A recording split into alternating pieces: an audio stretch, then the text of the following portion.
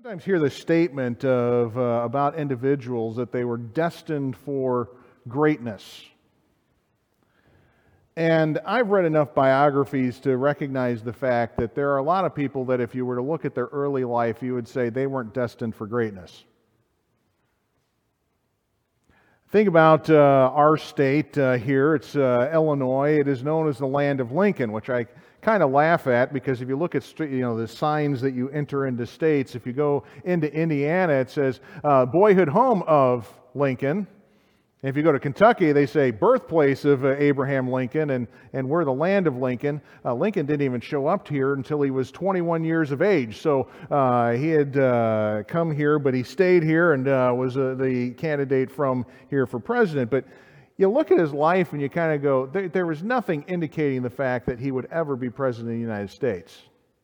I mean, you kind of look at his jobs. I mean, he had a job as a rail splitter, as a boatman, and being a boatman, he actually is one of the only, I think the only president of the United States to have a patent that he came up with.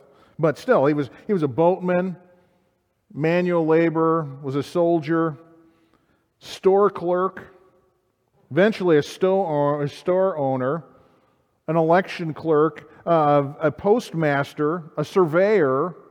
You go, he never settles on one job. You're like, no, it doesn't seem like he ever did. But he finally gets into what we would know as he was a lawyer and a state legislature, a congressman, and eventually the president of the United States. But you look at his early life and you're going, there doesn't seem to be anything that would indicate the fact that he would be president. Just got done at least attempting to start reading a biography of James Garfield, who is from northeastern Ohio.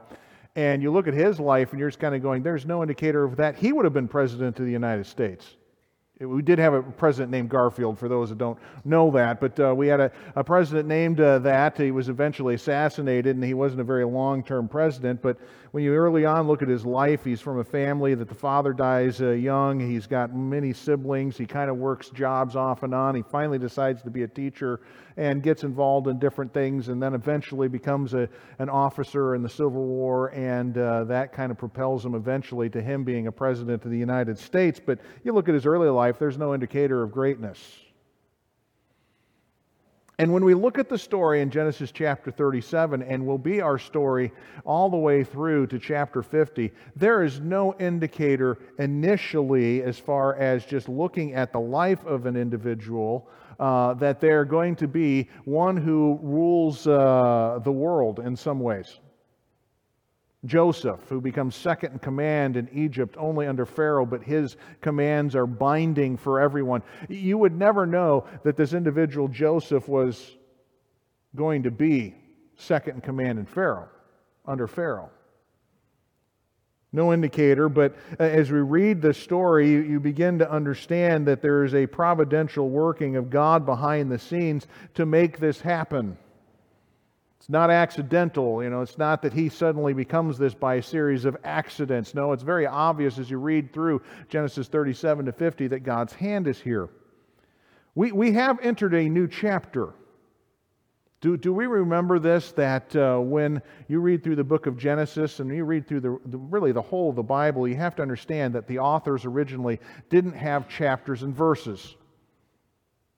Paul didn't sit down to pen the Gospel of Romans and start off and go Romans 1:1, Romans 1:2. That was something that was given to us years later by men trying to organize the Bible in the sense of people being able to figure out where passages were at. It was almost 1,000 years after Christ that we ended up getting the chapter and verses set up that we're used to. But Moses gives us very clear chapter sections. And you go, how do we know those? Well, look at verse number 2, and we started off with this statement, these are the generations of. And you start off in Genesis chapter 2 and verse 4, it says, these are the generations of the heavens and the earth, and then you go through the rest of the book, and there are certain times where it says, these are the generations of, and these are the generations of so-and-so, and these are the generations of so-and-so. These are the way that Moses says, okay, we've got a new section. And in this case, it says, these are the generations of Jacob. And you'd go, oh, well, this is going to focus on Jacob. And you're going, wait, we've just spent the whole before of this focusing on Jacob. And that was in the middle of a chapter that was entitled, these are the generations of Isaac. When you see the statement, these are the generations of Jacob, what we're saying is this: these are the offspring of Jacob, what they're doing. And what we're going to see in these chapters ahead is that there's going to be a development of what we know as the sons of Israel. Understand this, sons of Jacob. These 12 individuals that are eventually going to be the head of the 12 tribes of Israel, this development that takes place in their life. It's going to take place in about a 22 year time span that we have here, where you have individuals that are one way at the beginning, and by the time you get to the end, they're completely different individuals. God does something in their life. God does something to change them. As we go through, we're going to see the fact that there is two characters that are going to be developed, and it really doesn't make any sense. The one, initially, a guy by the name of Judah. Judah plays a major role. In fact, when we get to Genesis chapter 39, we're going to read or Genesis chapter 38, we're going to have a whole chapter about him. You go, why? Well, you're eventually going to get to the end of the book and find out that Judah's line is the one through whom the king is going to come, the Messiah, who is going to rule over the nation of Israel and rule over the world. But there's development in his character. And then you also see Joseph. And so you have the 12 boys that are here, but there's a focusing in on Judah and Joseph and what goes on in their life and what God does to move them from one place to another. What we're going to see in all of this, as we've already kind of stated in this story from Genesis chapter 37 to Genesis chapter 50, is that we're going to see God at work. Okay, there's a lot that's going to go on that you're just kind of going, well, how did that happen? You know, there just happened to be people that were Ishmaelites that were walking by where Joseph was being held, and they managed to take him down to Egypt, and he goes to a place where there's a man by the name of Potiphar that takes him on as his slave, and you kind of go, oh, this is just, accidental, but you look through it, and God's hand is behind all of this. God's at work. Just as He is in even events that you look at in the world today, God is not absent from them. He is getting things to where He needs them to be at, and He works behind the scenes. Now, sometimes He's obvious, as we're going to have in this passage. He sometimes communicates through dreams. Okay, that's an obvious interference of God here in the lives of individuals. But what you're going to see is a lot of God just working behind the scenes, getting a person to be where they need to be at, and not through the normal pattern that you would think that God's going to do this. And thus, when you get to the end of the story, Joseph's going to be able to communicate to his brothers, they did him evil, but God did this for good. He meant it for good. The things that were ones that looked at like this was a complete destruction of an individual, God was able to take that and change that, and it was because of the fact that God was working behind the scenes. And so we're going to be able to focus in on the life of Joseph. He's much like a man by the name of Daniel. Some people compare the two of them, individuals who have a following of God. They're sincerely looking to Him for help, and they end up being second in command to the rulers of the world of their day. And there are times where they do right, and it gets them imprisoned. And God still is able to use them. And we're going to be able to see this, but ultimately when we get done, we ought to be going, God's a really incredible God. To be able to take care, as He said, through the 12 sons of Jacob, He said, your sons, I'm going to get them to where they need to be at. I'm going to give them the promise that I've given to Abraham and to Isaac, and I've given to you. That same promise is going to be fulfilled in their life. God is able to work this out. And by the time you get done, you just go, what an incredible God. And so for us, as we start off, and we're going to look at what we have here this morning in verses 2 through 11, we understand this, that God's got a plan for Joseph's life, as God has a plan for each one of our lives. God's doing something. You go, I don't see it right offhand. He is. He's still doing something. But God is doing something, and for us, the lesson to be learned is this, even though God has a plan for your life, as a believer, as a follower of Jesus Christ, or maybe you're unsaved, God's still got a plan for your life. But understand this, for those that are the followers of God, even though God has a plan for your life, some people will envy and hate you. It's going to happen. You go, really? Is it going to happen? Yeah, you may be in God's plan, and there's going to be people who hate you. And it's not because of anything that you have done. You say, what happens in the story? We're familiar with it. The first thing that happens is just this, that envy and hatred are sometimes brought on by people's actions. The story that you have here starting off is the story in verse number 2 of Joseph's evil report about his brothers. We know that he's 17 years of age. We're told that, which is an indicator then later on we can figure out when these events are taking place. But he's 17 years of age. He's a young man at this time. And he's sent out to work with his brothers. You say, which of the brothers is he given to work with? It says here that he's with the sons of Bilhah and the sons of Zilpah. And you go, well, who were those individuals? And it would be just simply the brothers by the name of Dan, Naphtali, Gad, and Asher. So those 4 boys, that's who he would have been working with. And whatever the case was, is when he went out to work with his brothers, he comes back and gives a report to Dad that they did something. We're not told what. You say, what kind of evil could they have been doing? Just think about how the end of chapter 37 ends. These are the type of individuals who are willing to beat up their brother, throw him in a pit, and sell him off. And they do it without even really batting an eye, contemplating maybe that this is not a good thing. They go ahead and do this. So whatever they were doing, it may have been the fact that they weren't tending the sheep like they should have. They were being lackadaisical about this, careless, something like that. Or it could have been just the fact that they are evil, they were doing something wrong. And Joseph comes back and tells Dad. Now the question comes out, was he a tattletale?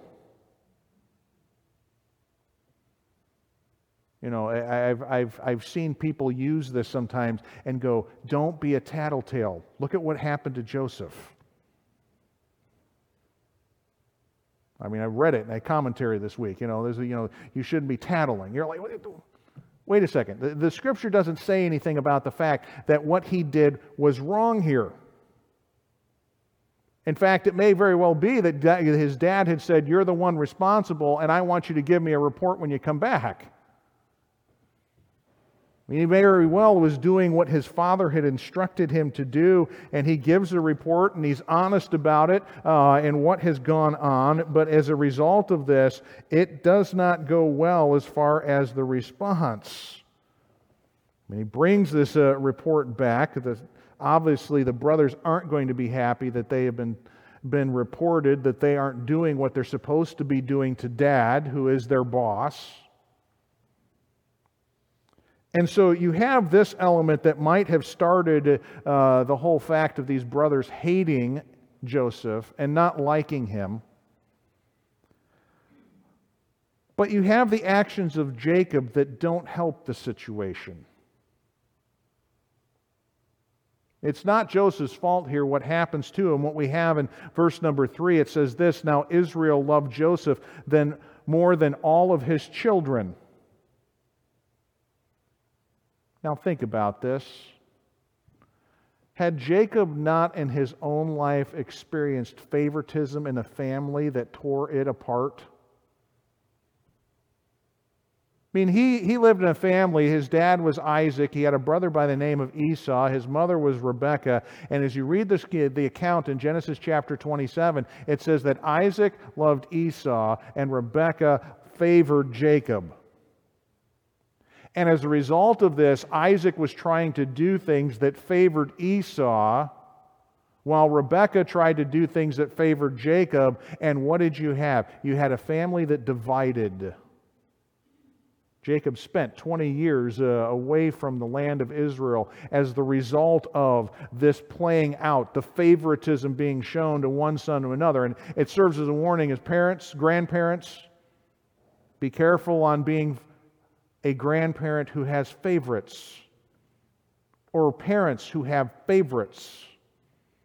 Now, granted, you may get along with some of the sons and the daughters that you have, and granddaughters and great-granddaughters and sons that you may have. But the fact is you look in the Scripture in the book of Genesis, and showing a favoritism of one over the other one really has an impact, if it's to the detriment of all the other ones.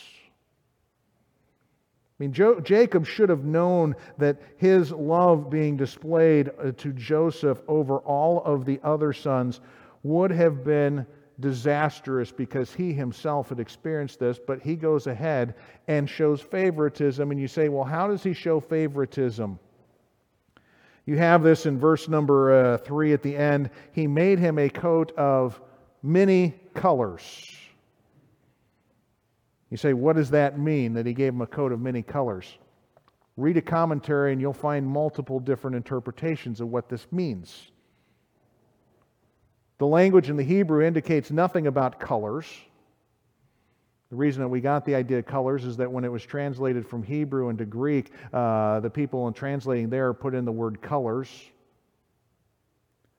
The only other time that this phrase is actually used in the Scripture, it's used in 2 Samuel chapter 13, to describe the robe being worn by a princess. What most people think that this is not that this was a coat of many colors, which would have been very unusual in those cultures to have something like this. But more than likely, this is a coat that is one that had longer sleeves on it and was longer. You go, why? Because of the fact that individuals that had longer sleeves and a longer coat were probably ones doing less manual labor than other individuals. You go, why? Because the longer sleeves would get caught in stuff.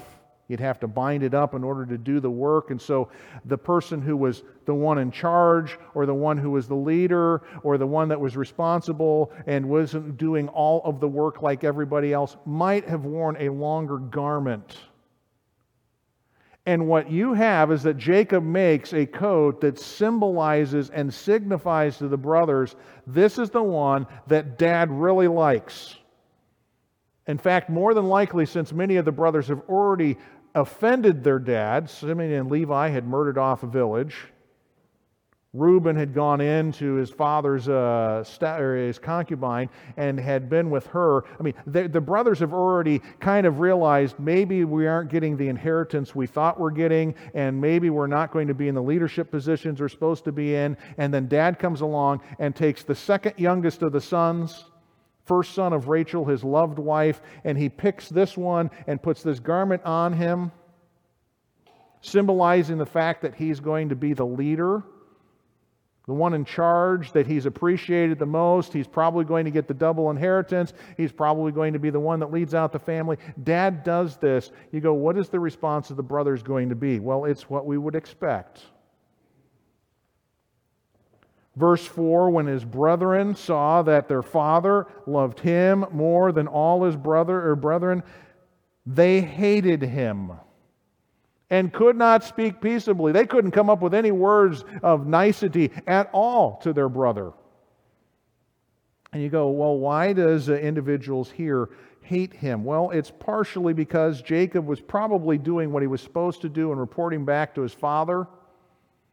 Not so much being a tattletale, but that's how the brothers would have viewed it.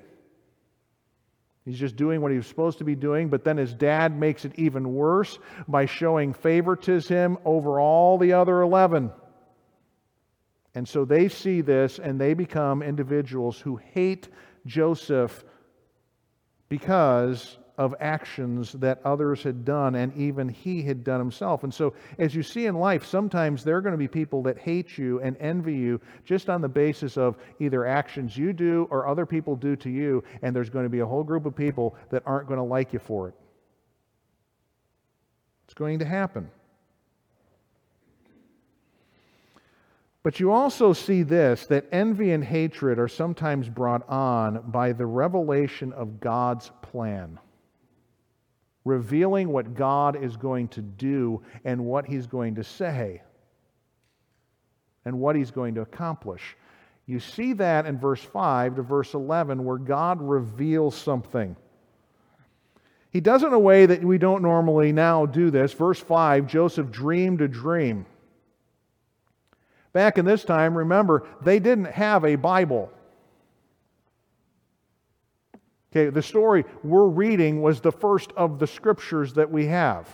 And it was written by a descendant of the individuals in this story, a man by the name of Moses. They didn't have scripture to turn to. So you say, how did God communicate to individuals back then? It was oftentimes that He would appear to them.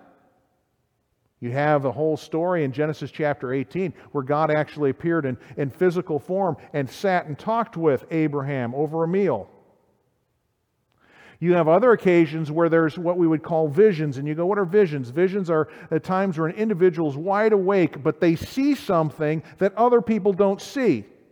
That's what a vision is. They see something that people don't see otherwise. They see it. God communicated through that way. And it was sometimes what God would do is that an individual would be asleep and He would give them something that was a communication from Him. I mean, these are the ways that God communicated.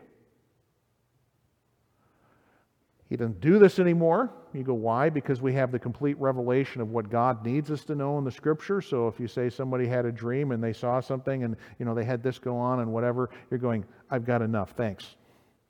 God's revealed everything I need. But back then, He communicated multiple times to individuals, even through dreams while they're asleep, where things would happen. I mean, I just think to this point in the book of Genesis that when you have the story of Abraham, that God in a dream, I believe it was in Genesis 17, tells him that his children are going to dwell in the land of Egypt, that they're going to go there and live for some 400 years.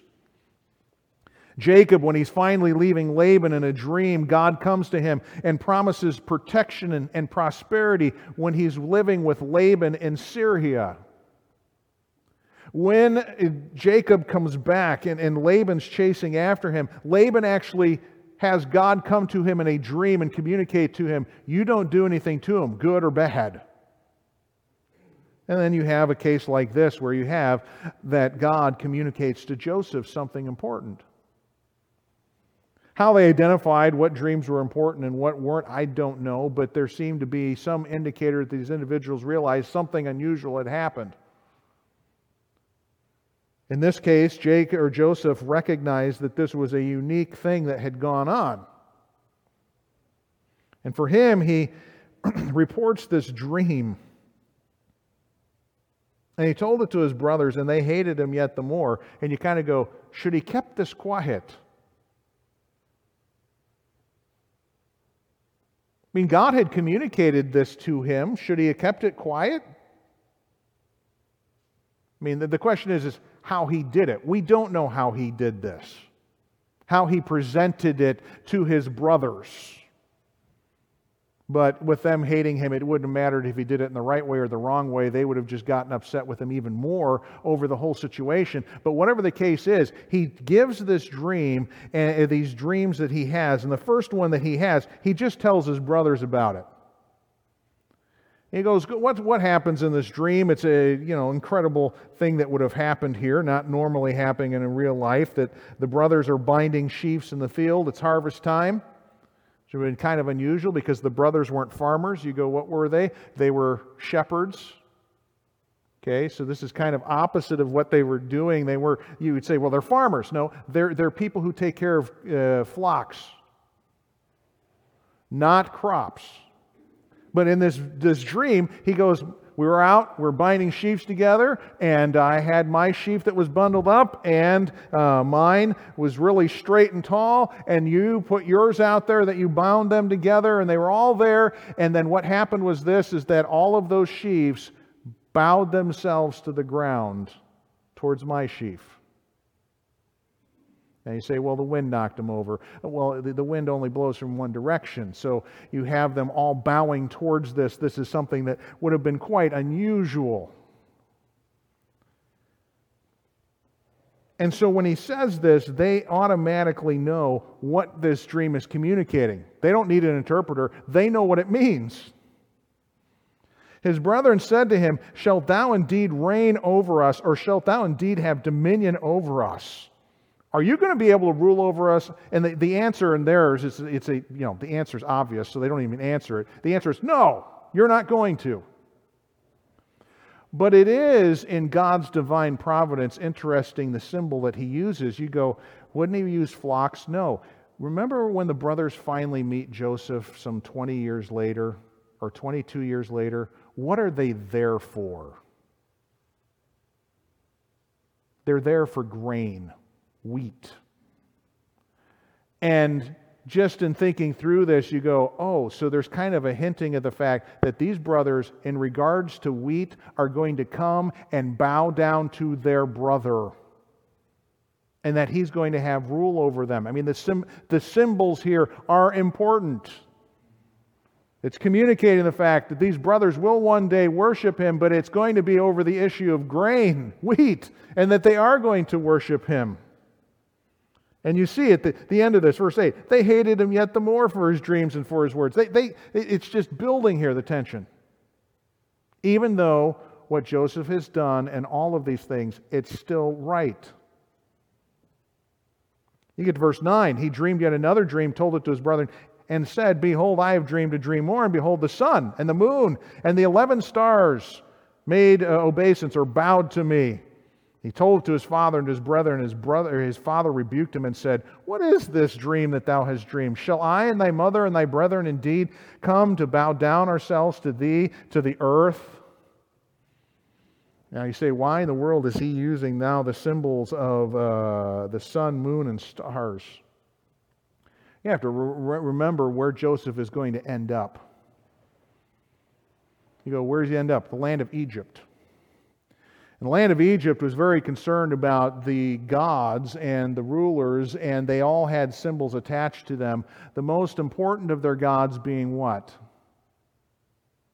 Ra. And if you look at the name Pharaoh, it has Ra right in it. Pharaoh, Ra. And what you have is individuals had come up with this idea that, well, the Pharaoh was the son of the sun god Ra. Thus he's the name of Pharaoh, and he's one who is a ruler. And so you think about this. Here you've got individuals who are going to be, well, in Egypt, that are eventually going to come and worship at Joseph's feet, because they're going to be looking for grain and wheat.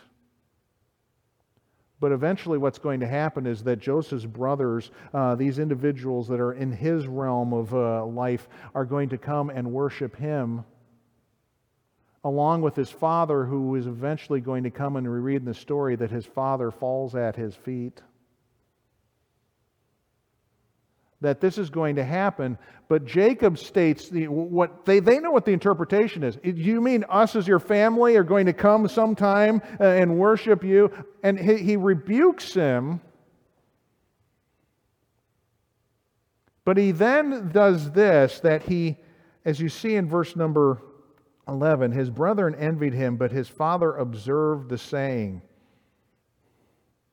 It's kind of when Jesus rebukes, some can compare this, when Jesus was a young man and he was in the temple and he says certain things, and then it says this, that his mother rebuked him, saying, "We looked all over the place for you."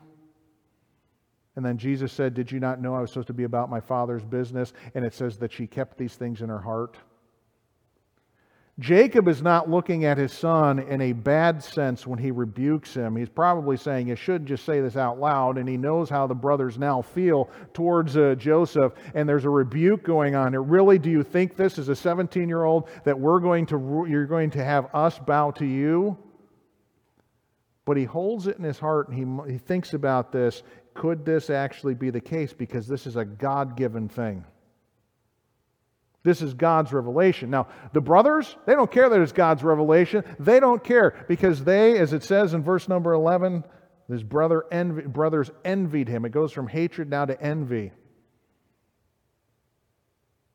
I mean, they can't eye him at all without any sort of like for him, and they envy him because he has everything they want. And he's doing those things. The brothers hated Joseph, and they hated him in every single way they could. But what you have here is God's revelation being given. Joseph is the spokesman of what God has said, and you have the brothers here who are mad and angered and upset, even though it's a revelation from God. And you say, okay, so we get to this passage and you go, well, what are we supposed to do with this? You know, none of us are going to be president of the United States that we know of. None of us are going to be rulers of Egypt. None of us are going to have dreams. None of these things are going to happen, but we are in a situation very similar to Joseph. There's people that don't like you. And it's not going to be your fault really at all that they don't like you. They just hate you. You go, why? Well, I want you to turn to a passage in John chapter 15. Okay, this is the New Testament. What do we do with a passage like this? Do we have these type of things occur? And the answer is, yeah, you do have these type of things occur. John chapter 13 through 17 is the Lord's last statements to His disciples before He is crucified. He's telling them in 14 that He's going away. They're upset by this. But then He tells them in John chapter 15 at the beginning, it reminds them, I am the true vine, ye are the branches, abide in me. You remain in my teachings and what I've said and have confidence in me. But then He makes a statement. In John chapter 15, in verse number 18, He starts this way. He says this, He's going away. He's going to be gone. If the world hates you, you know that it hated me before it hated you. Now, I just want us to stop here for a second before we go any further. When you think about individuals who are followers of Jesus Christ, they ought to be the best people in society. You go, why? Because they're kind, they're righteous, they're obeying the rules, they're doing what they're supposed to be doing. They're ones who are, if they're following Christ, will reflect a kindness and goodness to others and will do these things. But you have certain places where, because you just simply say, I'm a Christian, the person may not know you, and they automatically hate you. They despise you. But you're looking and you're going, well, why is this the case that this is the fact? Well, understand this, that you have the nicest person that ever entered the world. You go, who was that? Jesus Christ? Can you imagine an individual who's able to go around and cure everybody's sickness?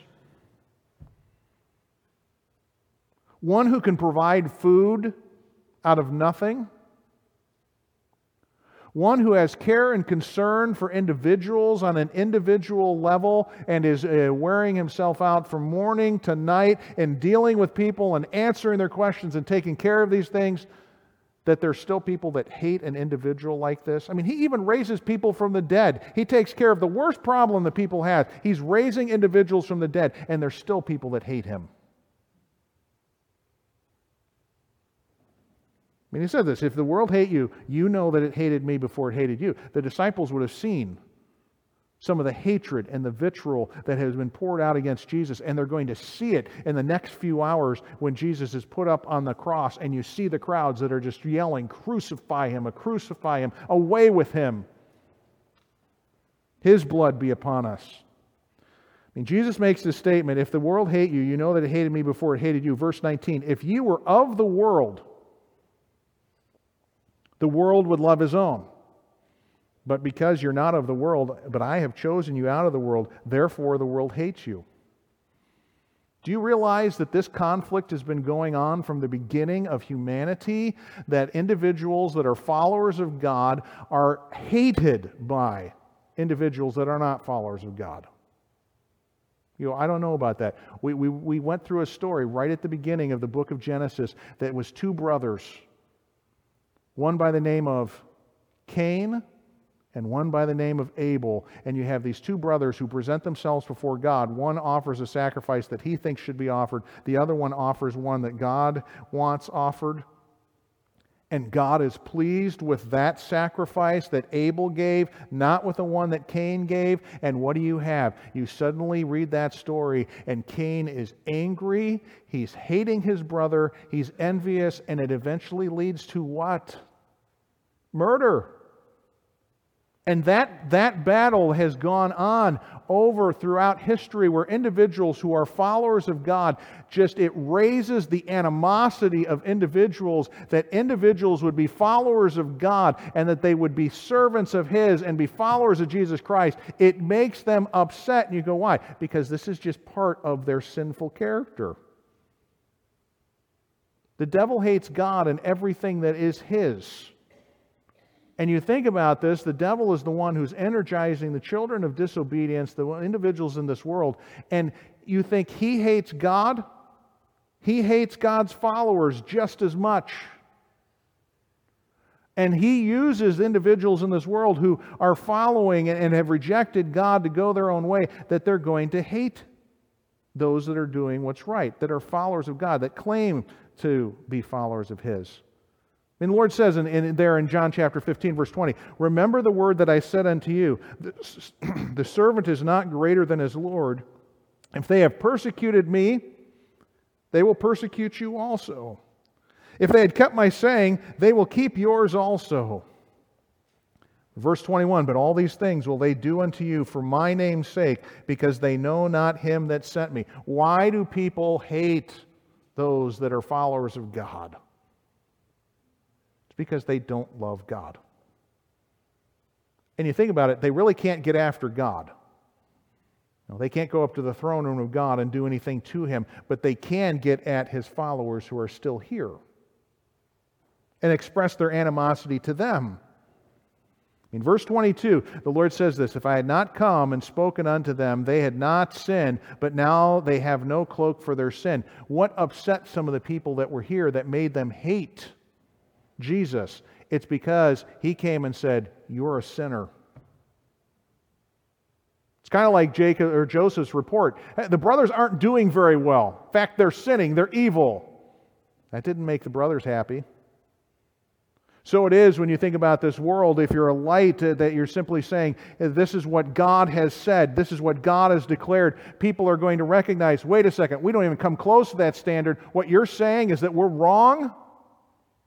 We're not right?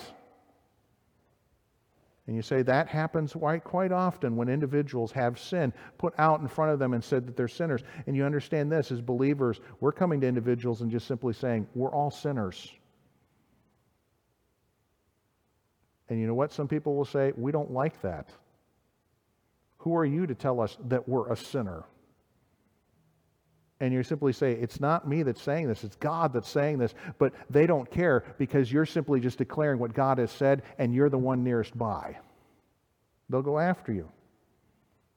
Verse 23, Jesus said this, "He that hateth me, hateth my Father also. If I had not done among them the works which none other man could do, they had not sinned. But now have they both seen and hated both me and my Father. But this cometh to pass, that the word might be fulfilled that is written in their law. They hated me without a cause." Did they really have a reason to hate me? I mean, did these people really have a reason to hate Jesus? All the good that He had done to them, all the things that He had shown, and all the things that He shared with them, did they really have a reason to hate Him? The answer was no. It's just that they're sinners. They don't like God. They don't like His plans. They don't like who He is. And what you oftentimes find is that individuals will strike out at the ones they can at least get to. And that's those that declare they're a follower of God. I say this to you because some of you are in here and you have family members that are hateful and angry towards you. And what you've attempted to do since you become a follower of Jesus Christ is show them kindness, goodness, pray for them, care for them, and they still hate you. You go, what's going on? I don't understand. Understand, this has been going on for a long time. If individuals aren't following God, they'll go after family members, they'll go after friends, they'll go after others who claim to be followers of God. They'll make life miserable for them.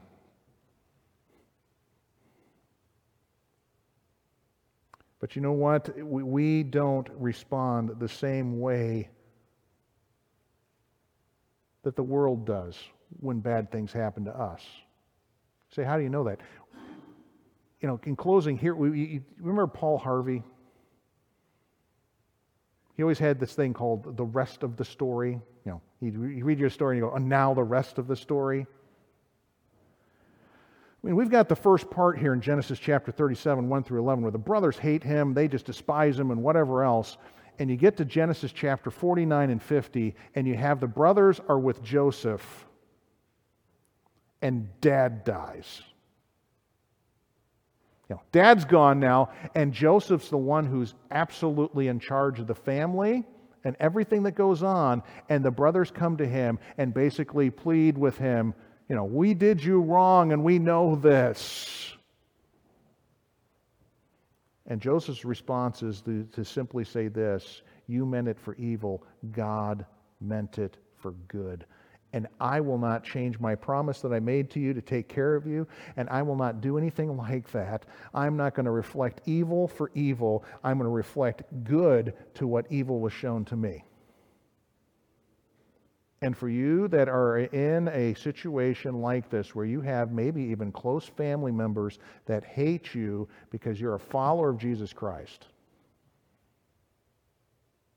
don't go to the place where you're going, well, they've shown evil to me, I'll show evil to them. No, you reflect what Christ has done, and reflecting goodness to you when you didn't deserve it. Just had this conversation this morning with Dave Moore this morning. He asked me the question, why did Jesus pray, Father, forgive them, for they know not what they do, when he was on the cross? I mean, these are people that are laughing and mocking him while he's in open shame and nakedness on the cross, and he can do nothing about it, and he is praying, Father, forgive them. Do good to them that they don't deserve. And you go, if my Savior was on the cross and he could reflect that kind of attitude to those that are mocking him, making a joke of him, and putting him to open shame, and he's praying that God would give them salvation, I mean, that's what he's praying for. That these individuals, when they finally figure out they know now what they've done, which you read in the book of Acts, suddenly people are going to realize, wait a second, we crucified our Christ, the Messiah. Some of those individuals are coming to a saving faith in Jesus Christ. So it ought to be for us, when bad things are done to us by people, that we ought to reflect the goodness of Christ and a care and concern for their soul. Recognizing the fact that it may be those very things that are the things that change those individuals. That they see your testimony time and time again, and they see that what you are is not a fake thing or just a put-on thing or a temporary thing, that this person really is living something out. They're reflecting Christ, they're reflecting who God is, and that they are individuals, is these people who persecute you will eventually see those things. And what 1 Peter tells us in chapter 3 is that one day they will glorify your Father in the day of judgment. You say, what does that mean? Some of them are going to come to Christ. Those that are persecuting you and hate you for this. And so, as we think about this story, be reminded of the fact that, yes, there are going to be people that hate you, despise you, envy you, because you're individuals who know God's plan and have put faith in what He has declared as saving, and they'll be angry with that. But that doesn't mean we go and resort to the same things they're doing.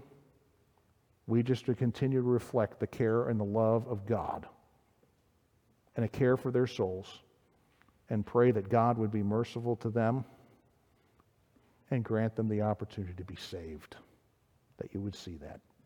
So learn from the life of Joseph, the whole of it, 37 through chapter 50, and reflect a godlike attitude towards those that hate and envy and would seek to destroy. Lord, we thank you. We're reminded of a story like this, and there may be some people that are pressed by family in a manner like this where not even good words can be said by relatives to them. And part of it's because of the fact that they are believers and followers of Jesus Christ. And that has upset members of a family, friends that are now bitter enemies. Lord, help individuals in this room that know Jesus Christ, that know you,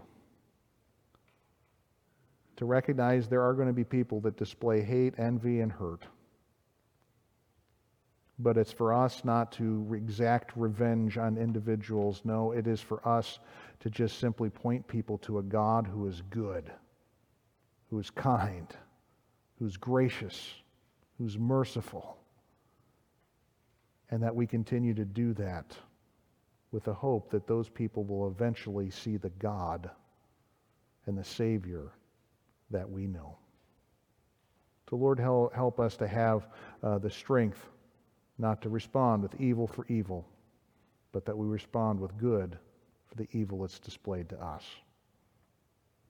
We love you, Lord. Thank you for the testimony of Christ. It reminds us that he suffered just like we are in this world, and that we can go to him in prayer at times, call on him for strength, because he would have suffered some of the very same hatred. And so may we find our comfort in you. We love you, Lord. Thank you for your Son.